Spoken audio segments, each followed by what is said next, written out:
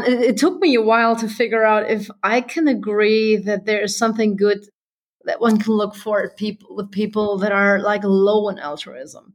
And it took me a while, but I changed perspective. And for me, it's really the outcome oriented thinking here that for example, you have someone who's just really driven by making money, being successful, high on power, and creates a company. It's We have a lot of those in the US, so I don't want to drop names here, but like the big tech companies. So the motivator wasn't altruism, but still in the end they employ thousands and thousands of people and make a lot of people's lives just better. That's Christina Ralph, a project coordinator for Goose Creek, who's certified in the Hogan assessments. For me, Jason, we talked earlier about kind of being a robot. And I love that analogy. I feel like it wouldn't be a podcast with us without some metaphor being in there somewhere. And for me, it kind of relates to almost kind of like a robot or a broken compass. You'll be this thing that you're meant to be, but you'll have no direction. And what's even more concerning is people might take the direction for you yourself. And that's kind of, if we talk about you being a robot, it's like somebody else having the remote control, telling you what to find passions in, telling you what to do and how to be as a person. And at a certain point, every robot eventually breaks. And I think it just comes down to, it gets so difficult to not be your full self. And something like motivators, that's such an integral part of being who you are. You can't fake it. And most importantly, you can't have others tell you what they should be. That's Brittany Lawhorn, Goose Creek's Director of Operations, who is also Hogan certified.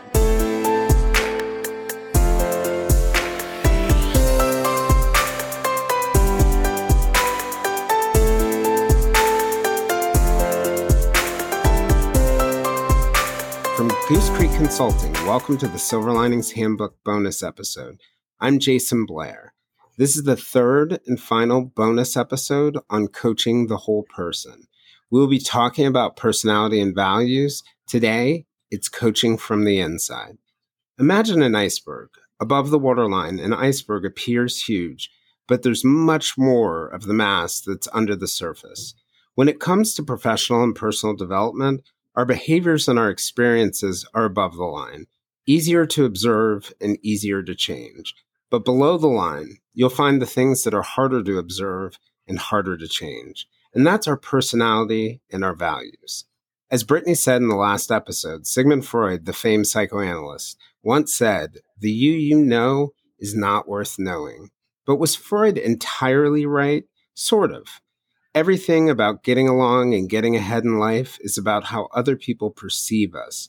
But when our personalities and behaviors are not serving us, it's because they're not serving our goals, and our goals are based on our values. To think about why values are important, take the example of you and I walking a little old lady across the street.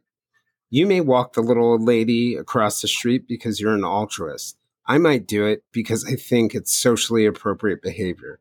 People can see what we do, but they can't see why we do it. And the why is what sets our goals, while our personalities, they affect our behaviors and whether we meet those goals. So today we're going to be looking at those values, coaching from the inside, through the lens of Hogan's motives, values, and preferences inventory. The motives, values, and preferences inventory, sometimes called the MVPI, reveals a person's core values, goals, and interests. And it tells us two really important things. It tells us the environment that you're going to seek to create around you and what type of organization or team that you're likely to fit into.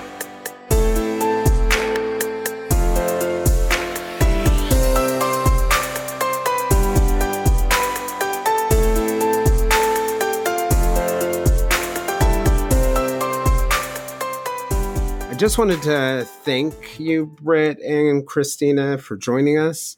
I'm excited to wrap up this series on coaching. I think a lot of people don't get a lot of experience with what coaching can do, what the power of assessments are, and also really about the fundamental elements of what really happens in professional development.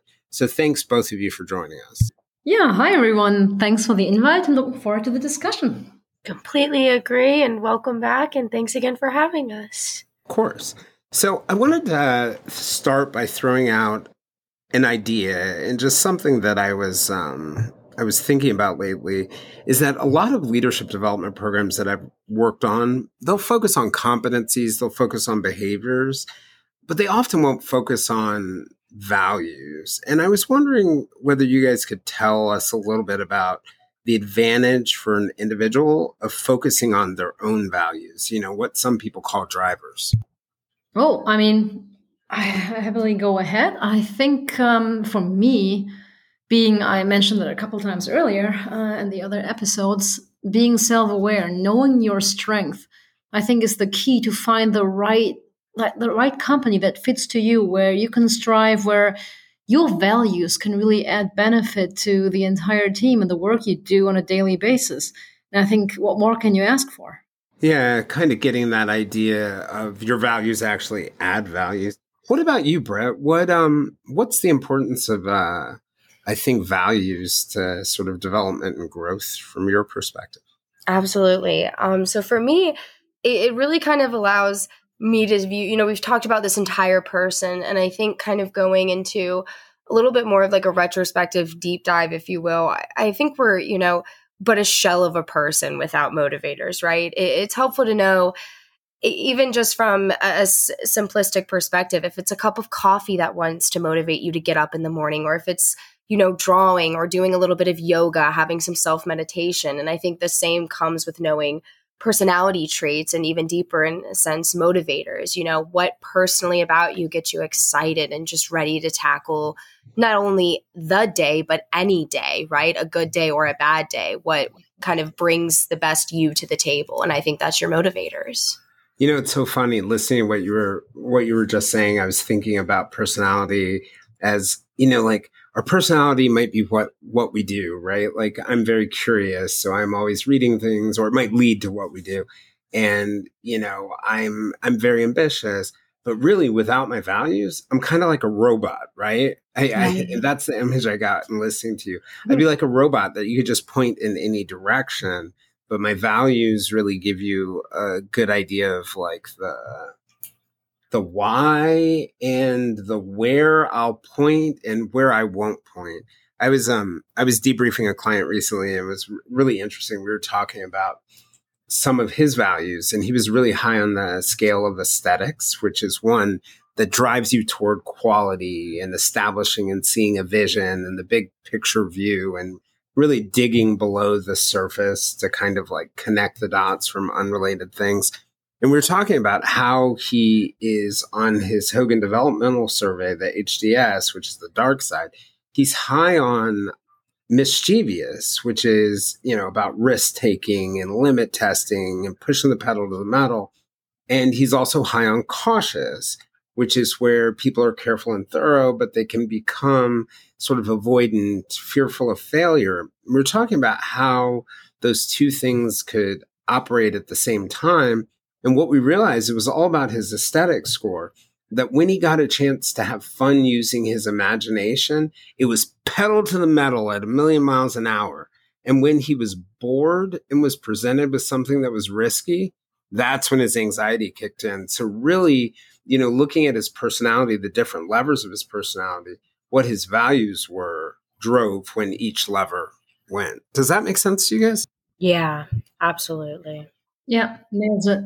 So I was also going to ask you guys, just thinking about my own career. One of the things, I worked at the New York Times. I created an enormous scandal that was somewhat connected to my mental health at the time. But one of the things that I always say when I go to a university and I talk to classes, say like a big part of it was like character, right? Like there were some things with my character that needed work.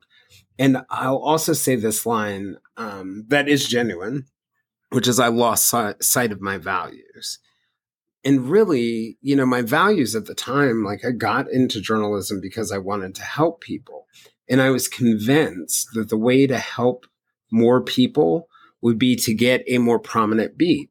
And, you keep on doing that and you keep on moving up and you keep on moving up. And I lost sight of the whole point of why I got in there, which was to help people. And I was just wondering, what happens when people lose sight or are not being mindful of their values? Yeah, I'll jump in if that's okay. For me, Jason, we talked earlier about kind of being a robot. And I love that analogy. I feel like it wouldn't be a podcast with us without some metaphor being in there somewhere. And for me, it kind of relates to almost kind of like a robot or a broken compass. You'll be this thing that you're meant to be, but you'll have no direction. And what's even more concerning is people might take the direction for you yourself. And that's kind of, if we talk about you being a robot, it's like somebody else having the remote control, telling you what to find passions in, telling you what to do and how to be as a person. And at a certain point, every robot eventually breaks. And I think it just comes down to, it gets so difficult to not be your full self. And something like motivators, that's such an integral part of being who you are. You can't fake it. And most importantly, you can't have others tell you what they should be.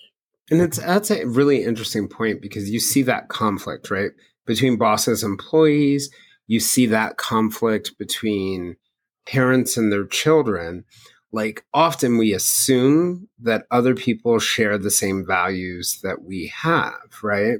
Right. And dad, let's say, is really interested in commerce and really interested in sort of like financial security and stability. And they'll often point their children into jobs and roles, like go into tech, go into business, that fit that way. But if you're driven by, like networking or helping people, and you're not exactly aware of that, and your parents not really aware that the value is different, that can create an enormous amount of conflict. Christina, what thoughts? I think exactly. It's what Brittany mentioned, and I think she really mentioned a couple good points, especially that you're not really in your driver's seat. If you live against your values and you can't realign the values you have, someone else is in the driver's seat, not yourself. And I think that can go well for a while, but it's definitely against taking good care of yourself. And to be truly and be able to live honest to your values, that's where you can be the best self you can be also long term, without not just functioning like a robot, but the way that you can really live true to yourself and fit.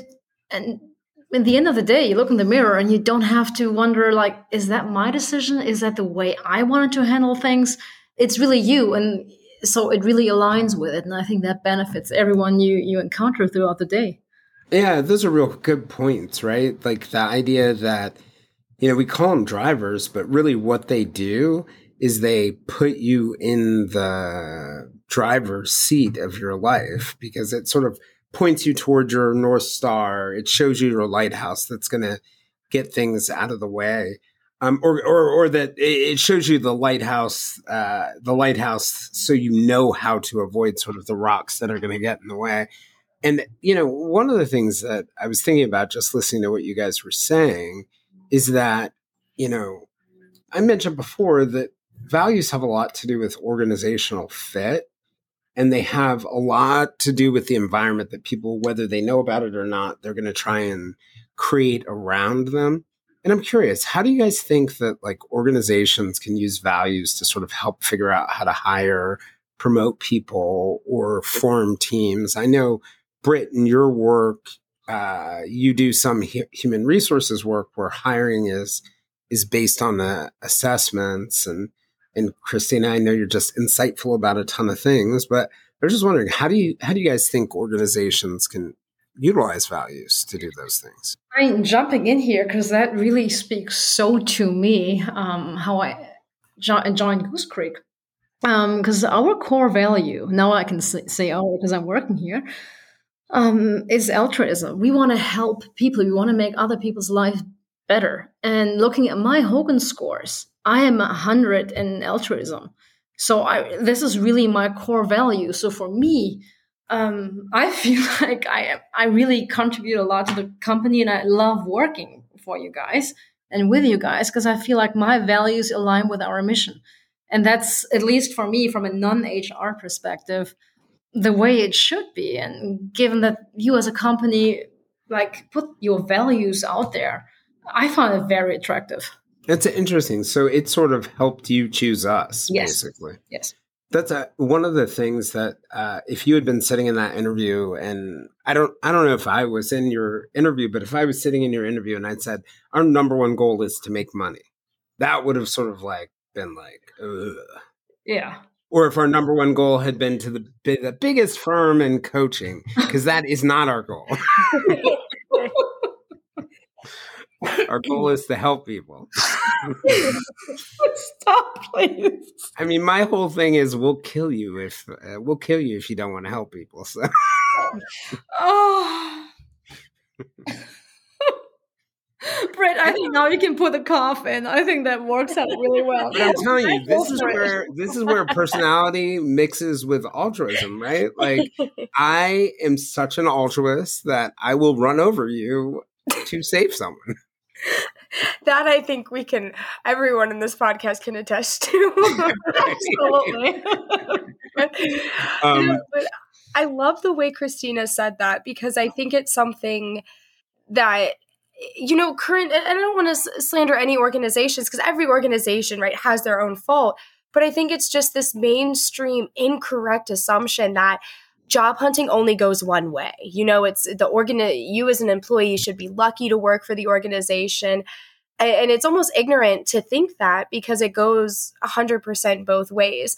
The organization deserves to be understood, core values, motives, kind of understood to the full extent, just as much as the employee does. Because how do you know if the employee is going to be, we've talked about bringing full self and creating a full self environment in a working environment. And that's just hearing true motivators, and then coming, like what I think Christina is touching on, you come into it and you actually see, okay, it's not all talk. It's actually, there's action behind these words. It's an actual motivator. They say they want to do it and their actions align with it and they go for it. And I think it's so important to look at your whole organization like that.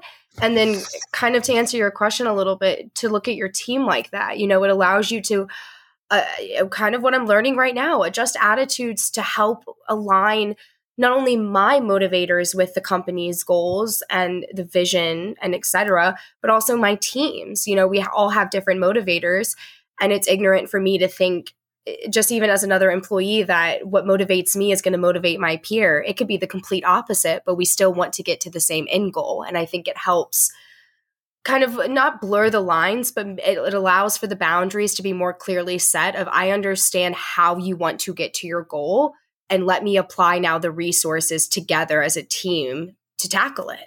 Right.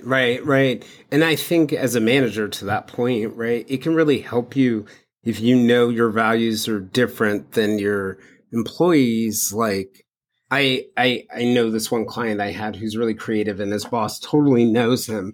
And he had this boring, mundane task to do after he had come up with this creative idea to integrate these two parts of a data analytics system. And his boss literally came in one day and was like, I know you love innovation. Like, what kind of like sweet syrup can we pour on top of this boring project so you can actually get it done? And so like knowing his values was really critical to be able to doing it. Now, I made that joke about how I'll run over people to save for someone else. It's probably a bit of an extreme thing, but I'll put another twist on it.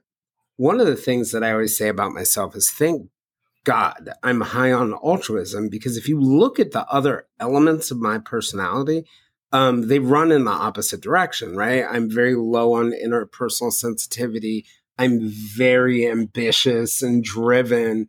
Like, there's a good chance if you looked at, I'm really mischievous too. You look at all the elements of my personality, I could be a real danger without the altruism. So it kind of balances things out. But, one of the things about me is I'm high on the scale called altruistic. I'm low in terms of personality on something called interpersonal sensitivity, which is really about agreeableness, how agreeable you are. I tend to be pretty direct, candid, straightforward. and I'm moderate on the scale on the Hogan Developmental Survey, the Dark Side Survey, called reserved. So I can be somewhat aloof at times when I'm stressed out, and reserved. And the way, like when you pour all those scales into a, mixing bowl and you make, I don't know, are we making cookies here or something like that? When you make the cookies, what you get is a Jason who shows his love by being tough. So I'm the one who's going to tell you that your baby looks really precious. Right. or that your idea is like, okay. And for the number of times that the words have come out of my mouth, some version of like, if I really cared about you, would I lie to you? Right. So I'm just curious about what your perspectives are on the way that values kind of combine together with elements of personality. It's, for me, the most interesting form of like a personality cocktail you can get, if that makes sense, because it's kind of like every bar can make the same drink, but they're going to make it differently. For me, coming in, this was my first, I would say, professional job environment that I was thrown into immediately after COVID. So, anything kind of tough love was shell shocking, but then you have to understand what we've talked about previously of, I don't experience this world and the interactions of this world the same that you do, and vice versa. It helped me understand exactly what you said. It's not this, oh, I'm going to tell you what's wrong every single time, this strict mentality. It was almost like an interesting form of watching you have self-discipline and say, this person is worth my time, worth an investment, worth development in a sense. So why would I not immediately let them know when I see, hey, you almost hit a home run, but let me tell you how to actually hit a home run.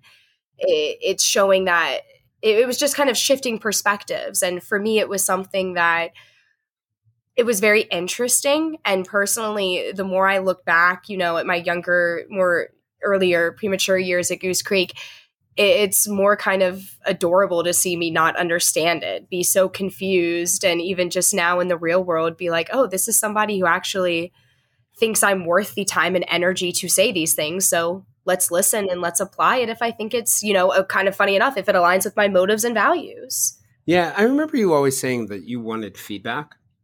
Yeah, and not knowing what feedback is. Right. Well, and the fact that you appreciated it. But I remember like years later, you said to me something like, we were talking about some other employee, and you were like, oh yeah, I would go home and cry at night sometimes. And I was like, why? And then I thought to myself, oh yeah, like I show my love by like telling you the truth. So maybe that isn't always easy. Yeah. And Jason, add on, what you mentioned earlier, like the low scales on interpersonal sensitivity that you mentioned that you actually have. You might, let's say, I wouldn't call it hurt, that's a bit too strong, but you might, not frame it the nicest way you would be too blunt, for example. And as someone once said, what you are saying, Jason, is factual. However, there is almost always a better way to say it. Yeah, I agree here. I'm sorry, Britt, but I think these times are over that you would go home crying. But at least you would then be able to tell Jason the next morning.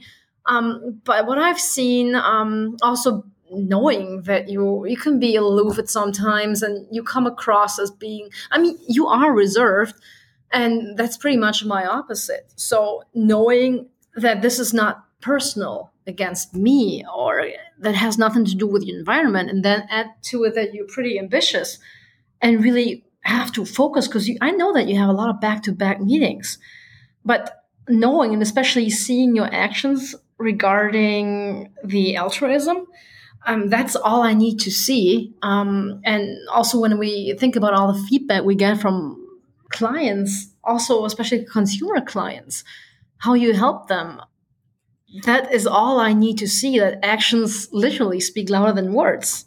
Yeah, I know. I know exactly what you mean. Christine, there was a time this week where I felt bad. You came by my office and you were like, do you have a minute? And I was like, no.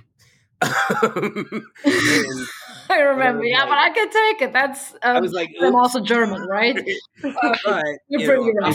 yeah, no, I think I had a client, say to me recently on the mental health side of her business, she's like, thanked me, and she said, the way she phrased it, she was like, "Thank you for pushing my buttons in the previous session." And I was like, "Are you thanking me?" And she's like, "Yeah, because I know it's going to make me better." But she's like, "I really hated you in that session."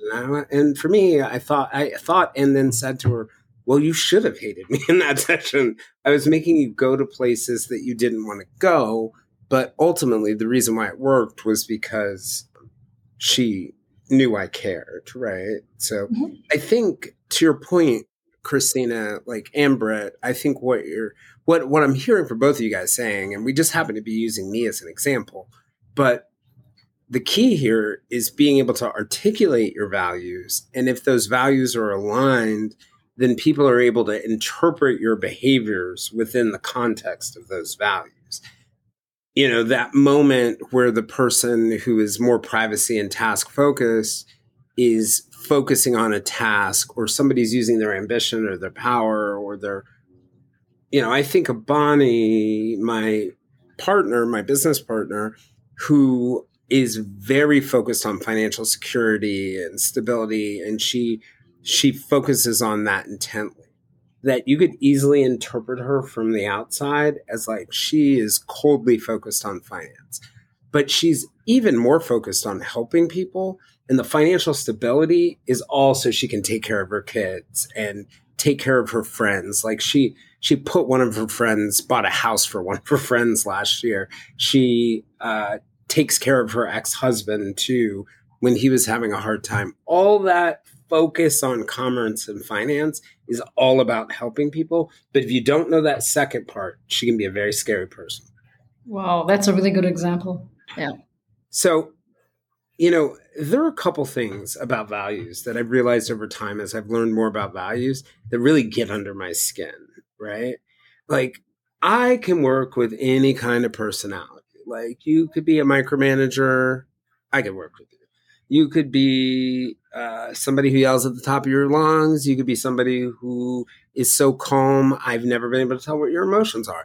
I can work with you. You can be a person who never says no, always says no. It doesn't matter to me what your personality is.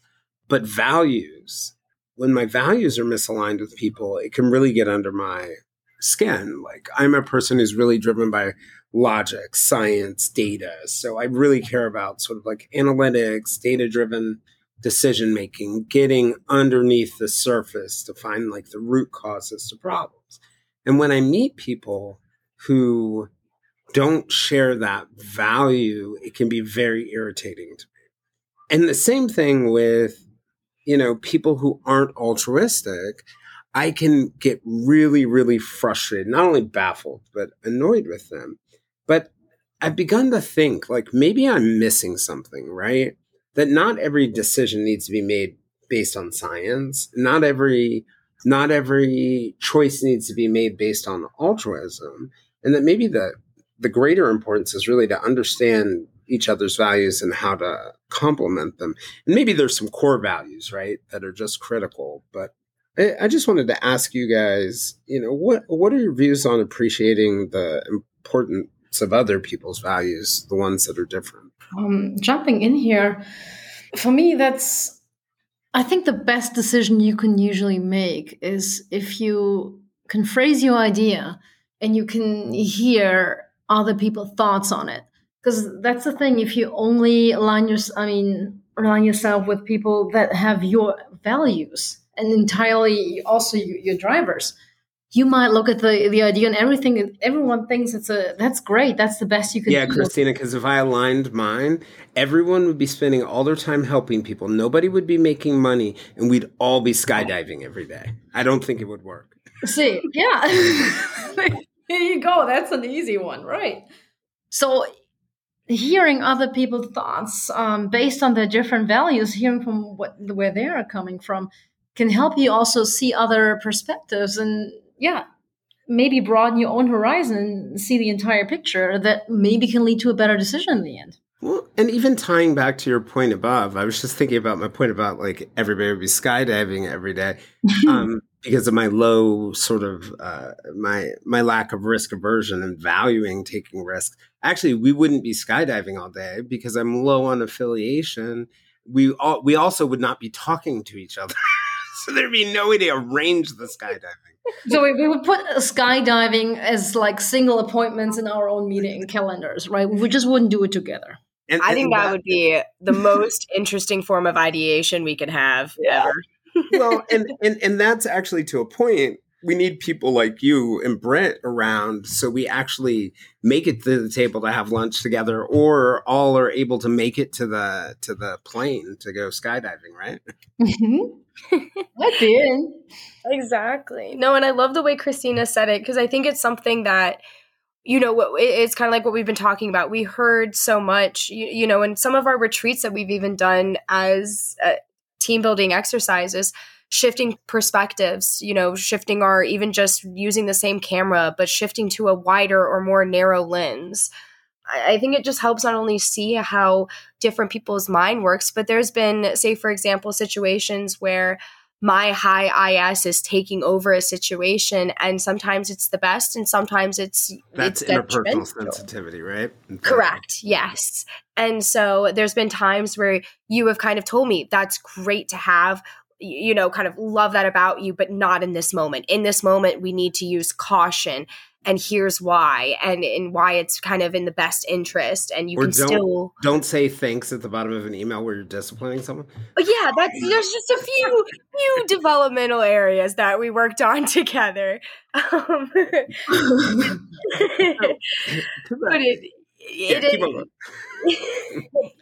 it should be formally correct, though, right? I mean, exactly. Business here, guys. So exactly.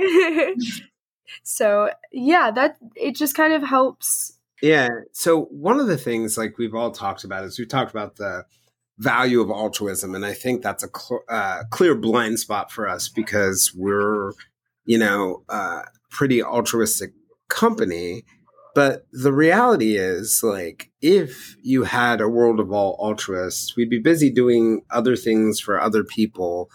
And one of the things that I've noticed is the downside of my altruism is sometimes it inhibits other people's ability to grow because I'm helping them, right? And they're not necessarily building self-reliance. And I'm wondering what you guys think about that. Do you feel, since it's such a core value for all of us, there's a benefit to people who are low in altruism?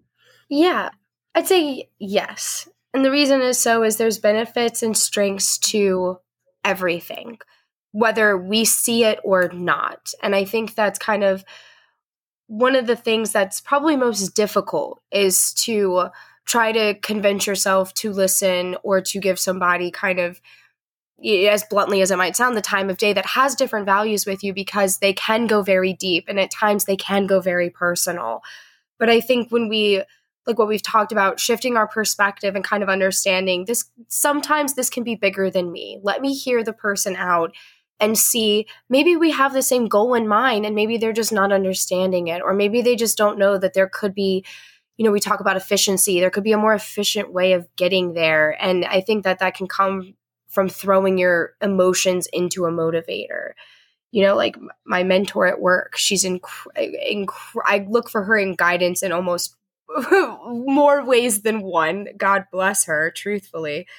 But, there's times when she'll be cautious and it'll almost be frustrating to me, or she'll have a different maybe value than me. And it's interesting to hear why and hear her why and understand her more as a person.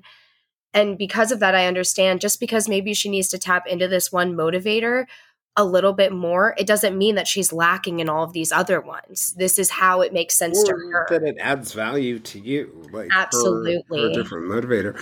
Like one of the things that I think about is, I mentioned that I'm really driven by science. So like data analytics, like making connections, going deep, all that stuff, right? But I'm also a risk taker, right? And I'm very ambitious. So I get an idea, I figure out what the answer is, And then what I do in my process, if you guys don't know this, I mean, you might know this, Britt. I don't know if you know this, Christina. I will then take my original idea that I've decided in about 15 seconds is the right answer. And then I will go and analyze that for days and days and days, not because I'm locked up, but because I'm trying to prove myself wrong, right? I'm taking all this data and trying to prove my original hypothesis wrong. And for an action-oriented guy, this will sometimes lock me up. And I think about the people who are on the opposite side of the spectrum. The intuitive decision maker with my personality might make some really, really high risk decisions, right? And where I'm going to make more calculated risks. But the downside for me compared to that more intuitive decision maker is I'm going to get locked up on some things. I'm going to be uncertain of things. And my leadership team, which you're a part of, Britt, you're actually the people who unlock me.